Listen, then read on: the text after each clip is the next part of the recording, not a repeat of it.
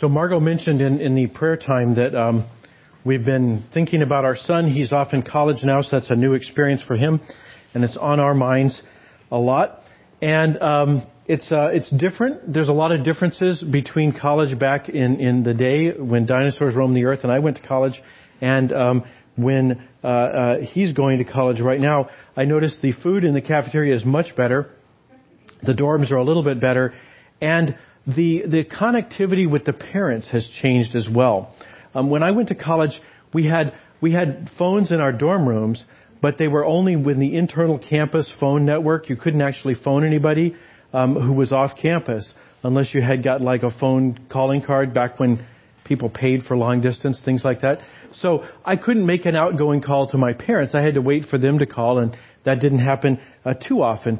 But today, things are different. Today, people have got phone calls, of course. Our son has a cell phone, and he's got email, but most of all, he's got texts. And so we've received probably, 20 texts a day for the last 10 days. So I'm guessing. Sinner received. So we've been back and forth. We've been in touch with him, and that's a big different thing, because for me, it was kind of fire and forget. We'll see you at Thanksgiving. And that was really the way college was back in the day, and maybe some of you can remember similar situations. But it has changed. And so I'm hearing a lot about, this class or this teacher, things like that. I can't remember my password for the campus network, things that I didn't have to deal with. And what I've been trying very hard not to do in the course of all that is to give him too much advice.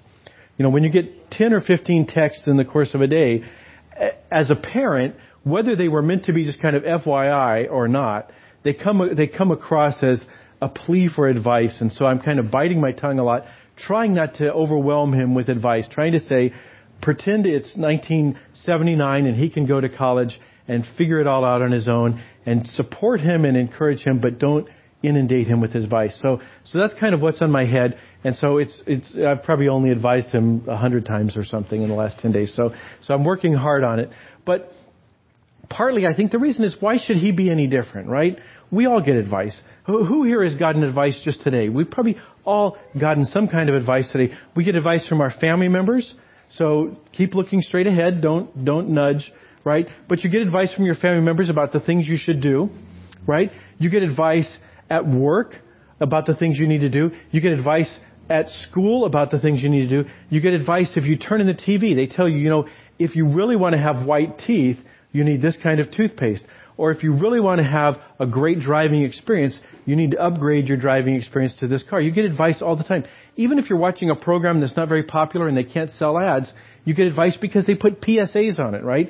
And then there's some helpful message about you should stop smoking or lose weight or something like that. There's just an infinite amount of advice out there. You go to the bookstores, they're filled with good advice. The world is awash in good advice, and oftentimes the church is part of that. Oftentimes the church is seen as a dispenser of good advice.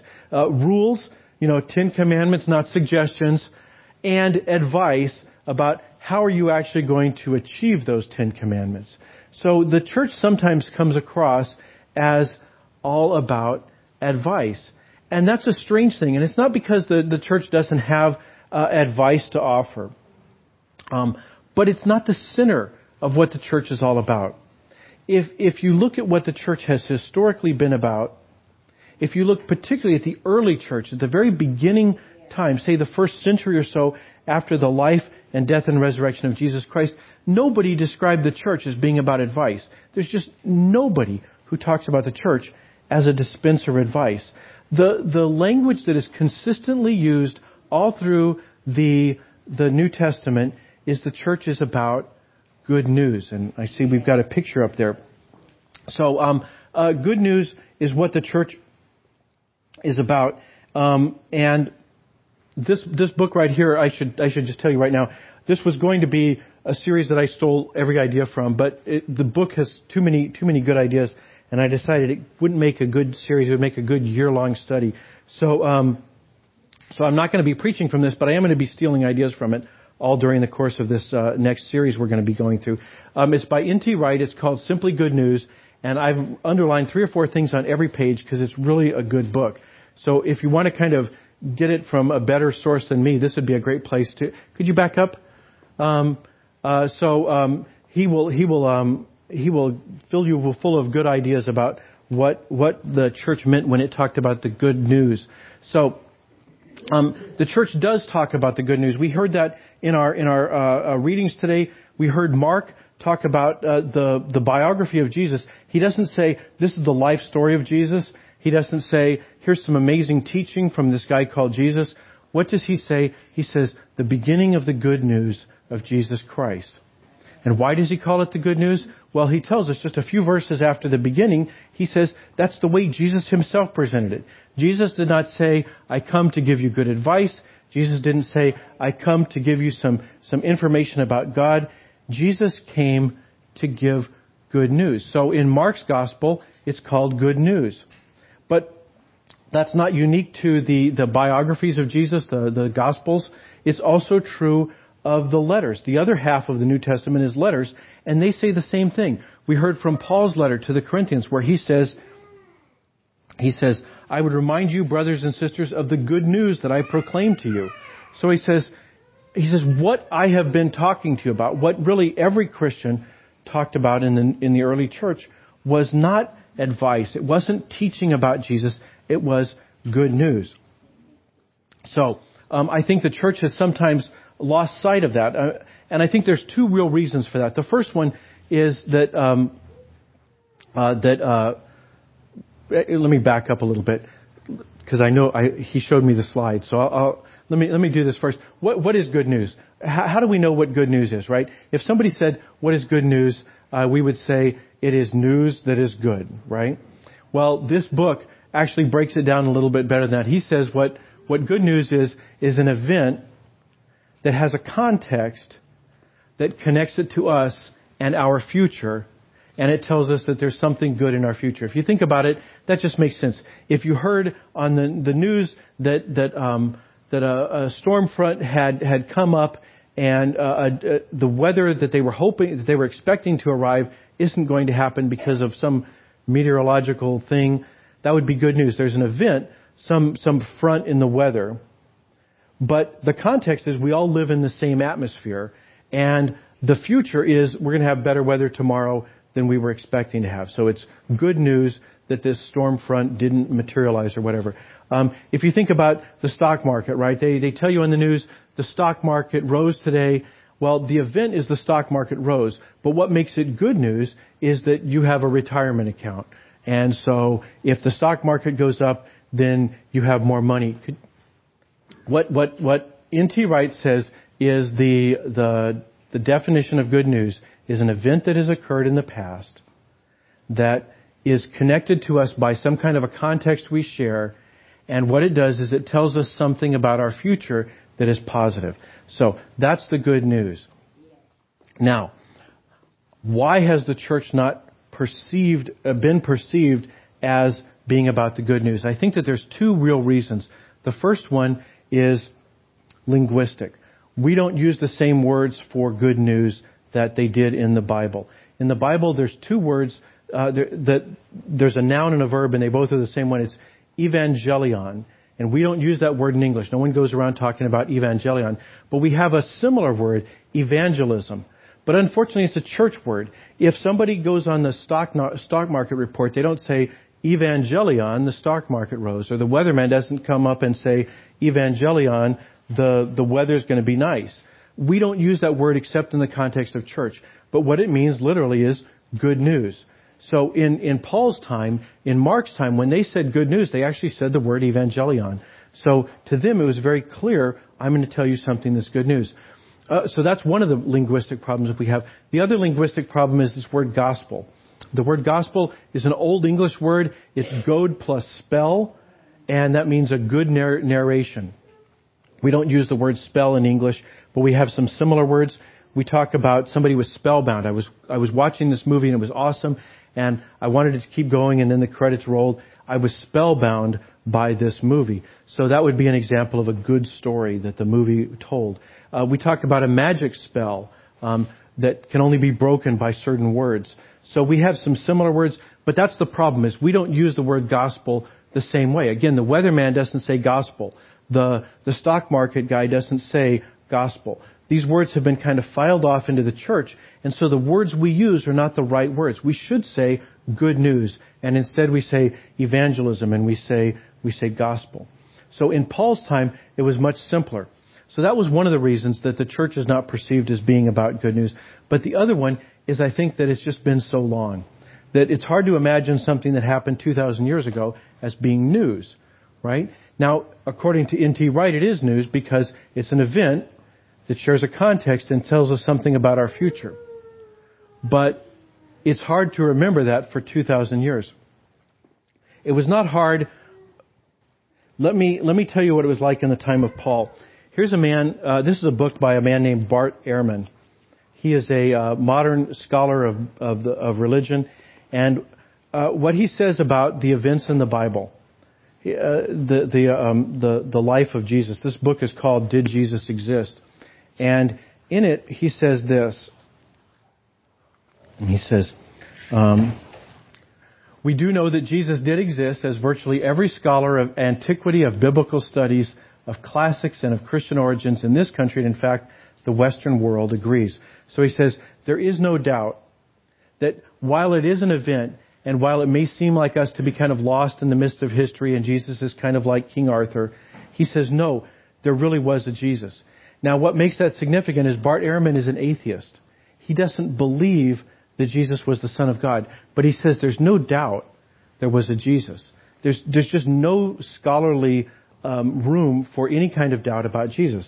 Now, Paul, of course, goes further. Paul says not only did Jesus exist, but as we heard in our reading, Paul says that he passes on to us as of first importance what I in turn had received.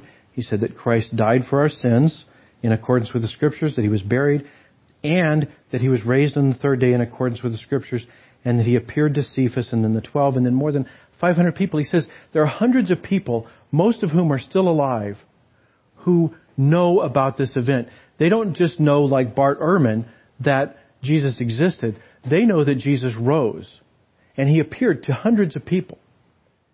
And for Paul, it wasn't something he was talking about that was 2,000 years ago. It wasn't something kind of lost in the midst of history the way it is for us.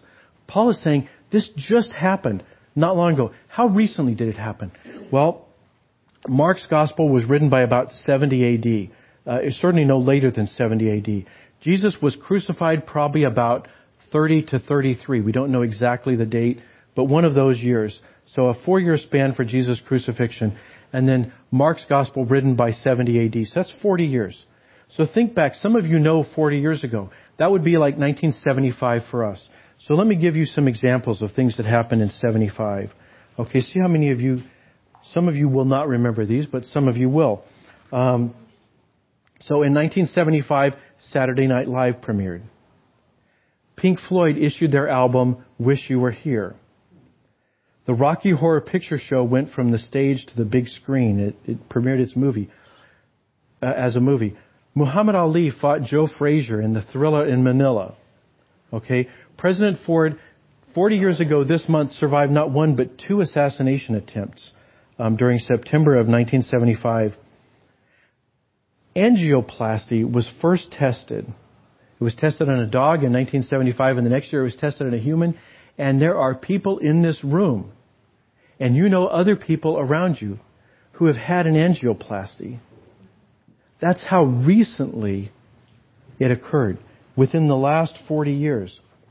Motorola, an employee of Motorola, I love this, he got a patent for the first cell phone. The first ever cell phone patent was issued in 1975 because he had reduced the circuitry from 28 pounds to 3. So you could have a cell phone that only weighed 3 pounds. And the rest is history. So that's how recently Paul is talking. He's saying we're not talking about something that was lost in the dim recesses of history 2,000 years ago. He's saying as recently as 1975 is to us, he's saying that's how recently the events are that I'm talking about. And there were hundreds of witnesses, and you can go talk to them. He says, this is not about teaching. This is about news. This is about an event. But Paul wrote even earlier. We heard the passage Paul wrote from 1 Corinthians. He said, I passed on to you what I had already received. So Paul's saying, I already got this. It was already kind of codified and people knew this story before I got it. But Paul wrote his letter in the year 55, probably within a year or two of I keep saying 1955. 55. So Paul wrote 1 Corinthians in 55. That's like 25 years for us. So what happened 25 years ago? Those of you in Anchorage, do you remember the Exxon Valdez trial? Okay, 25 years ago. That recently. Nelson Mandela was released from prison in South Africa. Saddam Hussein invaded Kuwait. Margaret Thatcher resigned as Prime Minister of the United Kingdom. The first ever Walmart in the West Coast opened in California.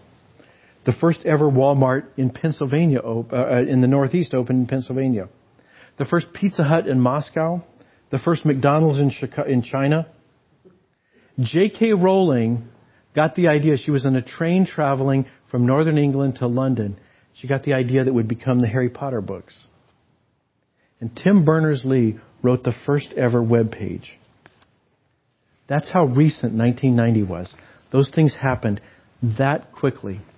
And Paul is saying, that's what I passed on to you. I passed on to you news, not some legend about a guy long time ago. But he said, an event took place 25 years ago. Maybe even less, 21, 22 years ago. An event took place that is good news. He says, I would remind you of the good news I proclaimed to you, in which you stand. He says, I handed on to you as of first importance what I in turn had received. Christ died for our sins in accordance with the Scriptures, that He was buried, He was raised on the third day in accordance with the Scriptures. He appeared to Cephas and then the 12. Last of all, He appeared to me. Paul says this is good news. Christianity is not based on a belief system. It's not about having an understanding of rules. It's not a system of advice about how to make God happy. Christianity is good news about an event that occurred that is connected to us by a certain context. And we're going to talk about the context over the next couple of weeks. But today, just remember that. Christianity is about an event that occurred. An event that occurred at the time the New Testament was written, as recently as angioplasty was invented. As recently as the cell phone was reduced from 28 pounds to 3 pounds. As recently as the first web page was written. That's what Paul's talking about. An event that occurred in living memory, and you can still bump into people who saw it face to face. Christianity is not about advice. It's about an event. So we're going to be talking over the next couple of weeks about how does that play out? What makes it good? I mean, so far all we've got is this an event. What makes it good? Well, we're going to talk about that. But I can tell you two things right now. The first thing is, it means we don't have to understand it. Do you understand every event in history? I don't understand it. I don't understand things that are in the news tonight. Right? I don't have to understand everything about Christianity. There are things I do understand about Christianity, but it doesn't always have to make sense. I don't have to always be able to say, I know what God is doing and why. I don't have to know that. There are religions where you climb a ladder, where you are inaugurated into deeper and deeper mysteries. And when you get to the top, you find out there's more mysteries beyond that. Christianity is not like that. You don't have to have everything figured out. Christianity is not about learning some secret knowledge. Christianity is about an event that occurred in time. So the first thing is we don't have to understand it all. But the second thing is we don't have to obey the rules. Christianity is not about obeying rules. Christianity is not about taking advice.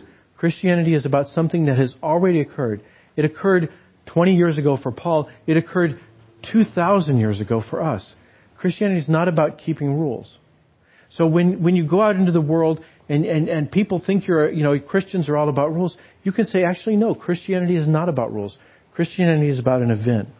Christianity is about something that God did 2,000 years ago. It's not about rules. Imagine if we could somehow peel off 2,000 years of misunderstanding and good advice, well-intentioned advice, to get back to the place that Paul encountered the Corinthians at, where he just showed up. A man who could say, I've got some good news I want to share with you.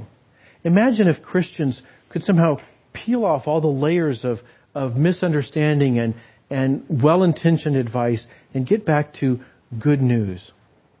That's what we're going to be doing over the next couple of weeks. We're going to try as hard as we can to peel off all the 2,000 years that stood between us and Paul.